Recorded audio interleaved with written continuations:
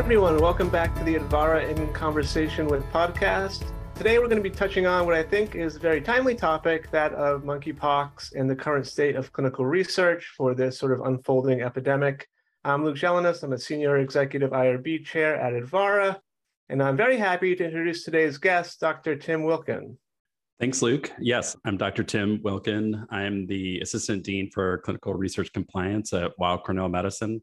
I'm also an infectious disease doctor, and more relevant for today, I'm a study chair for an upcoming clinical trial on tecovirimat for the treatment of human monkeypox disease. Excellent. Great. Nice to have you. Let's jump in. So it seems as though just when we were getting past sort of the worst of the COVID-19 pandemic, we started hearing rumblings about monkeypox. So I'm wondering if we could just sort of start with sort of the clinical basics. I wonder if you could maybe explain in layman's terms for someone who doesn't have any or much clinical background, what monkeypox is it new? What's it look like? Sort of what should we be worried about, and so on? Sure. So monkeypox is not a new virus. It's actually been described since 1958, and it actually has very little to do with monkeys. We don't know where monkeypox lives, what we call the reservoir. So somewhere in nature, there's an animal that carries this virus that can then transmit to humans. So the virus is endemic in parts of Africa, meaning that it's something that they see routinely. And it can present with an initial stage of feeling poorly, fever, lymph node swelling. And then people generally develop a typical rash of small bumps that turn into pustules that can turn into sores and really be quite severe. It's an interesting virus. It's related to smallpox. So as people know, smallpox is the one virus that we've eradicated from the earth, but it's still a concerning infection for bioterrorism. So this led people, particularly the US government, to develop drugs to treat smallpox. And that's what the drug that we're studying, tecovirimat, was designed for. And because they're closely related viruses, we think that tecovirimat will treat human monkeypox disease. So what's interesting, what's happened recently is that a type of monkeypox, a clade of this virus, has begun being transmitted among men who have sex with men primarily. Mm-hmm. And what's interesting is that it's presenting in a different way than monkeypox has been known to present. It can present with what we call proctitis, so severe rectal pain and bleeding. It's presenting with a lot of genital lesions as well as mouth lesions. And fortunately, it doesn't seem to be life-threatening for the vast majority of people. So out of approximately 50,000 people that have been infected in this pandemic, there have been about 4 deaths that have been documented. So it seems to be an emerging pandemic, and we're keeping our eyes open for what's going to happen next. So as you mentioned, you have a NIAID-funded study.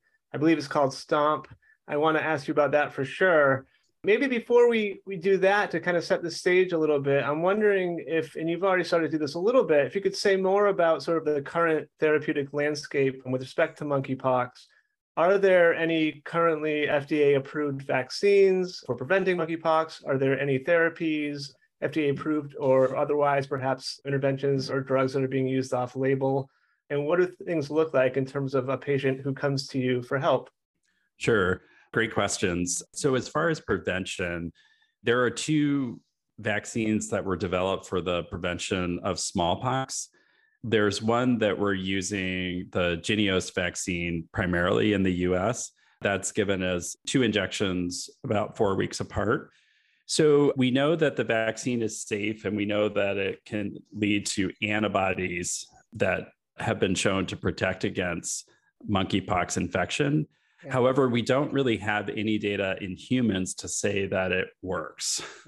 So one thing that is, I think, a little bit missed in the messaging is what's unknown about the vaccination. And while we expect it to prevent monkeypox infection, we don't have the same level of evidence that we do for, say, the COVID vaccines, for example. Yeah.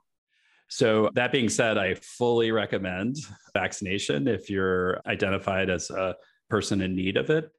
But that's just something to keep in mind, that we don't really have Yeah. high level data on the efficacy. So you've told us a little bit about the vaccine.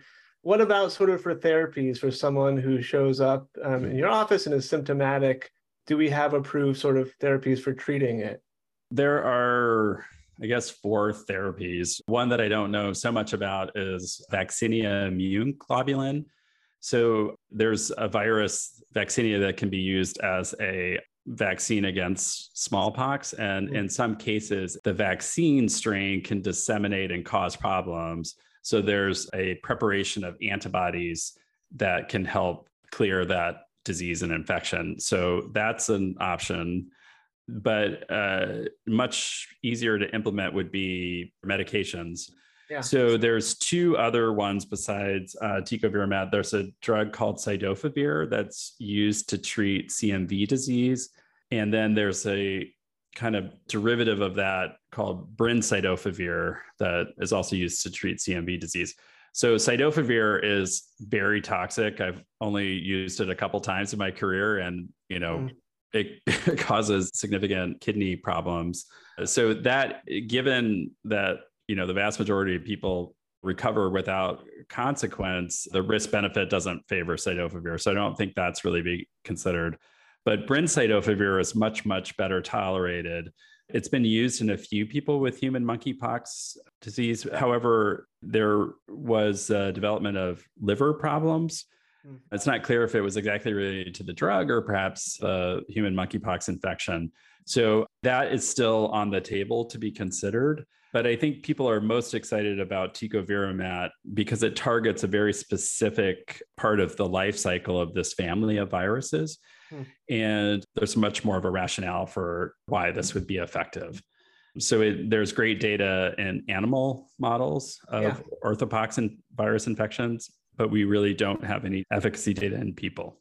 Got it. So it sounds like the tecovirimat is sort of the most promising sort of candidate that we have so far, and that's the intervention you're studying, correct? Correct. And what's really interesting is that because we've had access through the expanded access IND through the CDC, many of our investigators in the study have a really good feel for the drug and have used it in 50 people or so each. So we do have a sense that the drug is very well tolerated and seems to be efficacious, but there's no controlled data. Yeah, very interesting. So I wonder if you want to take a moment and just tell us about this study, kind of maybe go into a little bit of detail on sort of how it's designed, and then maybe discuss some of the challenges you faced in designing it and then in running it. Sure, thanks. So it's been a whirlwind to get the study up and running. I'll just start with that. I work with the AIDS Clinical Trials Group, which is part of the NIAID, part of the NIH, and our clinical trials group was asked to run this trial or develop and execute this trial. Our main concerns going into this is that we know that people can develop severe complications from the virus. So I mentioned the eye problems. There can be deep scarring on the face, lots of problems that can develop. We knew that tecovirimat was available, it had a good rationale for being effective, and we knew that people were already starting to access this through the expanded access IND. We also were concerned about where the epidemic would evolve. Would it stay primarily with men who have sex with men, or would it generalize to other populations? So we really wanted to have a very inclusive study and to balance the need for efficacy data with the thought that tecovirimat is very promising and safe. Yeah. So what we did was we first defined the population for the study. So basically people with human monkeypox disease and something that could be followed.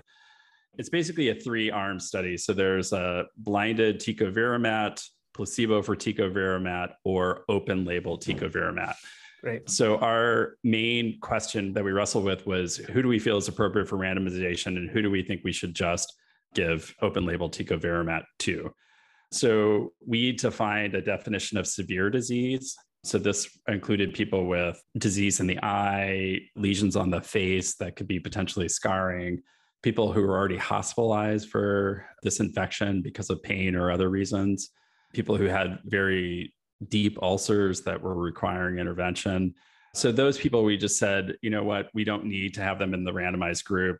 Let's just provide them open label drug. Then there were also a group of people that were at risk for severe disease just by their own personal health status. So people with severe immunosuppression, people who have inflammatory skin conditions that we know that other viruses in this family can basically, they can just get incredibly rapid disease. So we thought it better just to provide them open label drug. And then there were groups of people where the main question was not necessarily, is it efficacious, but how do we dose it? So children get infected with monkeypox in Africa all the time. And there have been probably about 20 children in the US already that have been diagnosed with monkeypox.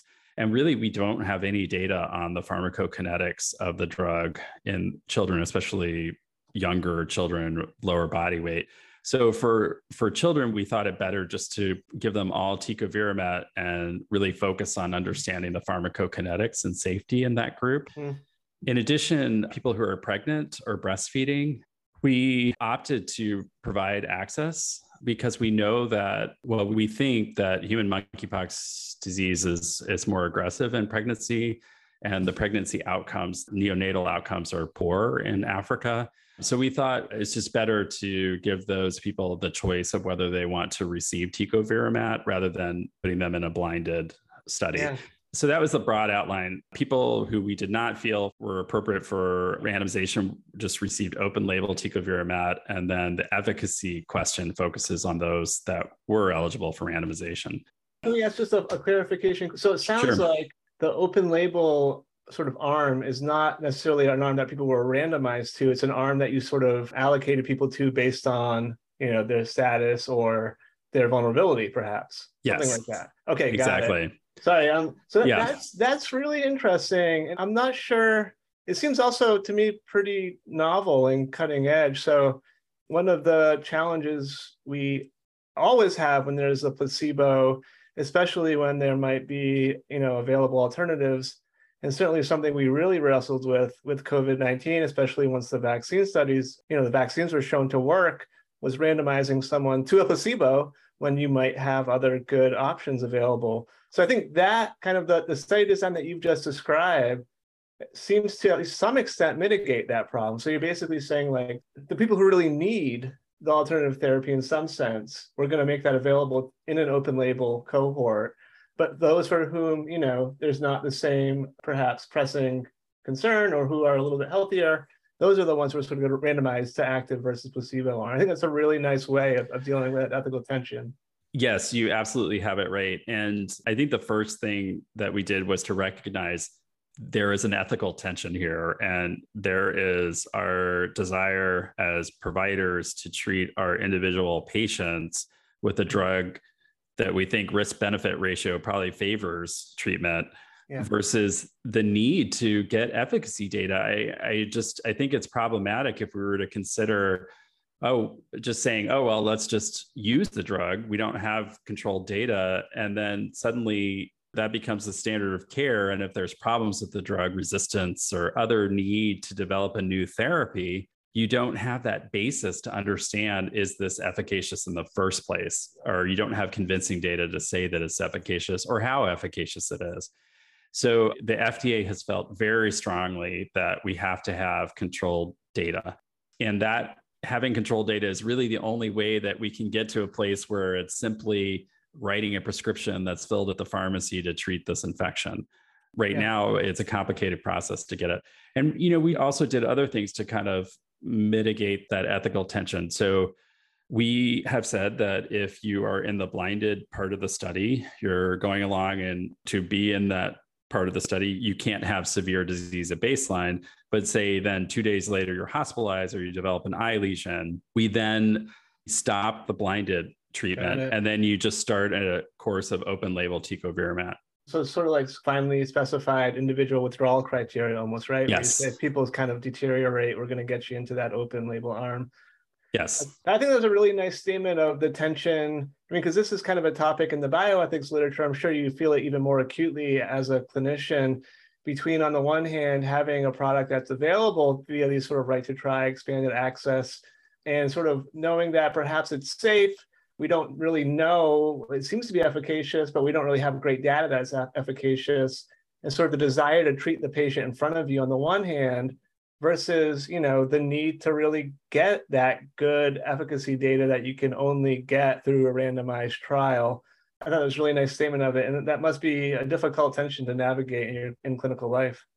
Yeah, and we are seeing that with our sites. So the vast majority of sites we've approached have chosen to be a part of the study, but we've had a few sites that have, whoever is running the site doesn't feel comfortable with the ethics of randomization.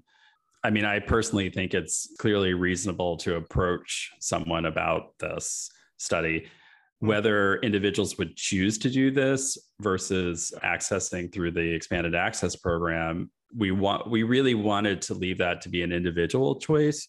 So, we tried to address the concerns as best we can, but fundamentally, we believe there needs to be a placebo-controlled assessment of the efficacy. Yeah. And it's also because what I didn't really discuss yet is what is the outcome? Like, what are we measuring? What are we assessing? And so there are no completed studies of human monkeypox virus disease. So, there's no precedent about what's the clear endpoint that one should use. There was a trial that should start soon in the Democratic Republic of Congo that's using this drug to treat the clade of the virus that circulates in that area. And so fortunately, they had spent a long time kind of discussing and figuring out what would be the most reasonable endpoint, so that a lot of that work had been done. And so we just adopted their endpoint. And so we're looking at the time from randomization to what we're calling clinical resolution. So that is following all of the skin lesions, the lesions in the mouth, to the point that they're all reach a certain level of healing. Yeah. So that's what we're comparing between the two arms. And so we think that by having the healing shortened by 3 days, that would be a clinically meaningful benefit.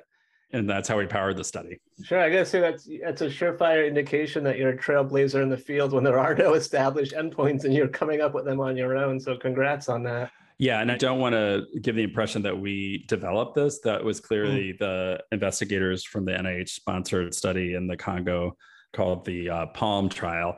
And then there's a study that just started that's interesting in the UK that has a similar endpoint, but it's 100% remote. So it's all self-assessment. So our study is using self-assessment by the participants as well as video visits and in-person visits to really document the healing. So as an IRB chair, I have to ask you, did you have any trouble getting this through the IRB, or what was the IRB's reaction to the ethical issues you've been describing? So, I mean, the approval, there's the approval within days. There's the kind of FDA interactions and not exactly approval, but their viewpoints on the study, as well as the IRB.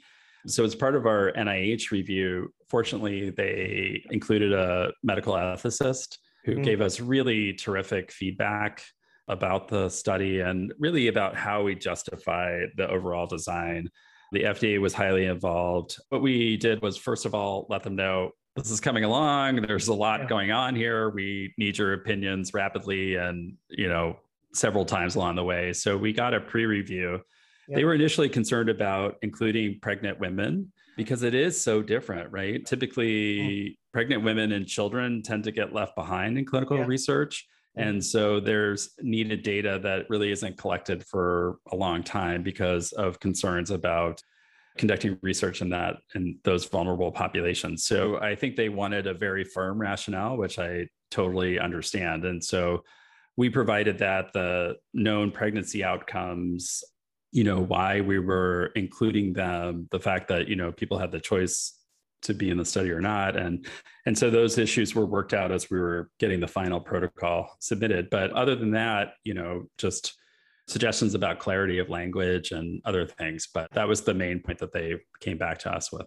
So you mentioned FDA. I imagine you're working pretty closely with them. What's been sort of your experience there? Is your sense that they're treating monkeypox with sort of due urgency? Any lessons or any eye-opening situations or experiences with them? I've been in clinical research for 20 years or so, and I've always had good experiences with the FDA, but I have to say I was incredibly impressed with all my interactions with the FDA. So at our first meeting, we gave them sort of a list of questions. They had experts in every relevant area on the call prepared with specific recommendations. It was very impressive. They were the ones that really encouraged us to include children in the study. Wow. And once we included children, to include the full range of children all the way down to neonates, should that be necessary. Wow. And just really said, why are you excluding people on medications that could induce the metabolism of tecovirimat? It's a subtle group, but why don't you provide them tecovirimat, but just give them open label tecovirimat so you can look at the PK interactions. So they really pushed us and were very supportive and provided us expert opinions about a whole range of topics multiple times during the development. And this was all over the course of, the whole protocol was developed over the course of 4 to 6 weeks. Wow. Yeah. And it was amazing. So we had our first meeting July 21st. We have our first sites that have it approved by Advair, their own local approvals, and are ready to hopefully enroll on the Friday the 9th. Yeah, hopefully. Exciting. Yeah. And so it's just, in addition to the FDA, the full resources of NIAID, NIH, and it's just been really, really gratifying to see so many people put their whole effort into getting this protocol up and running in a timely manner, so we could really get this needed data out as soon as possible. I mean, that's how it should be ideally, right? But too often probably isn't. I wanted to ask you to maybe try to draw out some comparisons, or see if you think there are any comparisons between kind of research on monkeypox and research on COVID-19. And, a ton has been written about kind of the research community's response to COVID-19. Clinical research seems to be in the public eye like never before. People actually kind of understand like what an IRB is now to some extent, or at least Yes. they seem a lot more willing to kind of engage in these conversations and interested about it. I would love to hear your thoughts as someone who's been doing this for a while about how, if at all, COVID has changed the research landscape. Yeah, I mean, great question, and super interesting to have gone through this as a clinical researcher. So I would say that our current response and how quickly we've gotten this study up and running would not have been possible if we hadn't had the experience of COVID. Yeah, there's a ton of parallels. So, I mean, they're both transmissible viruses. And so the whole idea of, how do you physically conduct the research? We didn't really spend any time thinking about it because people had already figured it out with COVID.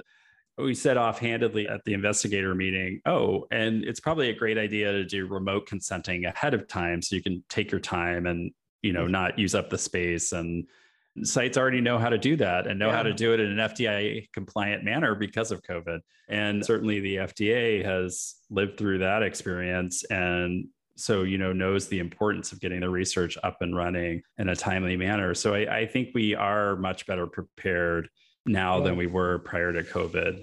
And just to note, those are hopefully changes that will persist, right? It's sort of like now that the research community's gotten a hang of the whole e-consent thing, that's just become a standard tool in your toolbox. Absolutely. I mean, there's a whole number of reasons why that makes a lot of sense for a lot of people.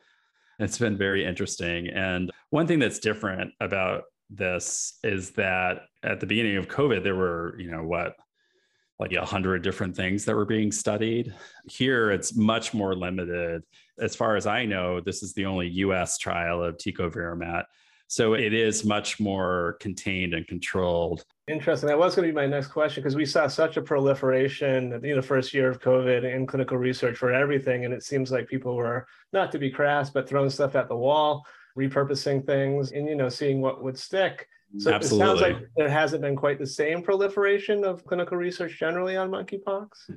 No, I mean, I think it was this unique situation where this drug had already been developed, I believe, by the CDC and the US government for treatment of smallpox, should it be used as a bioterrorism agent, and to treat disseminated vaccinia, a type of immunization against smallpox. So it was already sitting there and it already had, safety data and looked great. So it was almost shelf ready. It actually was shelf ready because they had a stockpile of it. Nice. So like 90% of the work had been done already to get a new therapy in. So yeah, it was a unique situation. One of the kind of perennial concerns in clinical research generally is enrolling enough people to, to power your study. And sort of, if you look at the data here, rates of under enrollment are kind of sadly generally high. A lot of studies start and then don't finish. Any concerns about enrolling enough people into STOMP? Yes. Yes. I mean, I've had studies that have enrolled like amazingly fast and others that have languished and are still languishing. So I've personally experienced the full gamut. So there's a lot that's unknown about the enrollment. First of all, we have our estimates that were used to power the study, but those estimates, are not, there's not a whole lot of data to inform the choice of them. So there's that issue. There's the fact that this pandemic has kind of exploded in the US and seems to be on the way down, which is terrific. So there could be a dwindling population, which is a great problem for us to have as a country. And then there's also this added challenge of, will people really choose to access the drug through the expanded access program? Right. So there's a lot that's unknown. So to address that, the NIH made the strategic decision early that they want to include a large number of sites. So we're really trying to include 80 sites in the US. And then there are a few international sites that we think could be brought on as well. So that's what we can do. We'll follow it and, make adjustments as we need to try to facilitate accrual. This is kind of where that tension on the availability of something like tecovirimat through an expanded access pathway starts to bite, right? Because you worry about it, frankly, or you might worry about it siphoning away people from the clinical trial. And I know that some bioethicists do worry about it. It's interesting, if you look at the FDA regulations, there's sort of this clause that says, in order for expanded access to be appropriate, it can't interfere with the clinical development of that drug. And I always wonder if that's sort of something that's ever enforced by institutions. In other words, you might say, look, we're not going to make this drug available through the expanded access pathway because we have this clinical trial and we think it's really important to power. I don't think that's something that sort of would be popular. And I think that the patient groups would probably react pretty strongly to it. But I wonder if you have thoughts on that. Well, I mean, that was really why we designed the study the way that we did. And, to try to address those very valid concerns. I haven't taken care of many patients with human monkeypox, mainly because I've been working on this protocol. But, people are suffering and it's scary. And there's groups of people that have really severe disease and could have lasting complications. So it's just something that we discussed at length and was really the central question of how we designed the study. So my whole goal is to get the study enrolled quickly so we don't have to really entertain that, or the FDA doesn't have to entertain that right. possibility. But yeah, from my understanding, that is a possibility. Yeah, fingers crossed. One of my hopes is that kind of the role that COVID has played in kind of raising the public profile of clinical research will result in more people in the public coming to understand how important that clinical research is and will result in higher volunteer rates. But I think that's what remains to be seen. I think a lot of people said, look, if we can get these vaccines approved so quickly on the basis of, big phase 3 trials, why can't we move this quickly for other devastating, debilitating diseases? And I think to some extent, that's a fair question. Yeah, I think it's a great question. If you look long term, I mean, the FDA did change pretty radically with the HIV epidemic. So the activists really put pressure and stormed the FDA and said, taking 3 years to approve a drug isn't acceptable when we're all dying from it. And so I think the FDA did make changes. They have their kind of faster track status for things that are breakthrough or, I'm no expert on it, but they have made modifications. And I think it is important just to say for the COVID vaccinations, it wasn't as if steps were skipped. They were kind of layered on each other and done in a way that was much faster, but it was also much riskier and more expensive, but completely warranted in the situation. So, who knows if that'll generalize to other things, but I think it is critically important for people, consumers, to be involved and to understand and to make their voices heard, because it does affect change. And so if the government should be responding to the priorities of the people, and people need to just speak up about it. Well, that's well said, and perhaps a nice note to end on. Dr. Wilken, it's been fascinating, very gracious, grateful for you joining us on this episode of Advarra in Conversations With. I would love to convince you to come back on once your research is complete and to share its results with our listeners. I would love to, and hopefully that will be very soon in the future. Thank you, Luke. I really enjoyed the conversation. Okay, that's all for this week's episode. Thanks everyone for listening. If you enjoyed today's episode, please keep a lookout on Advarra's social channels and on advarra.com for our next episode. Bye-bye.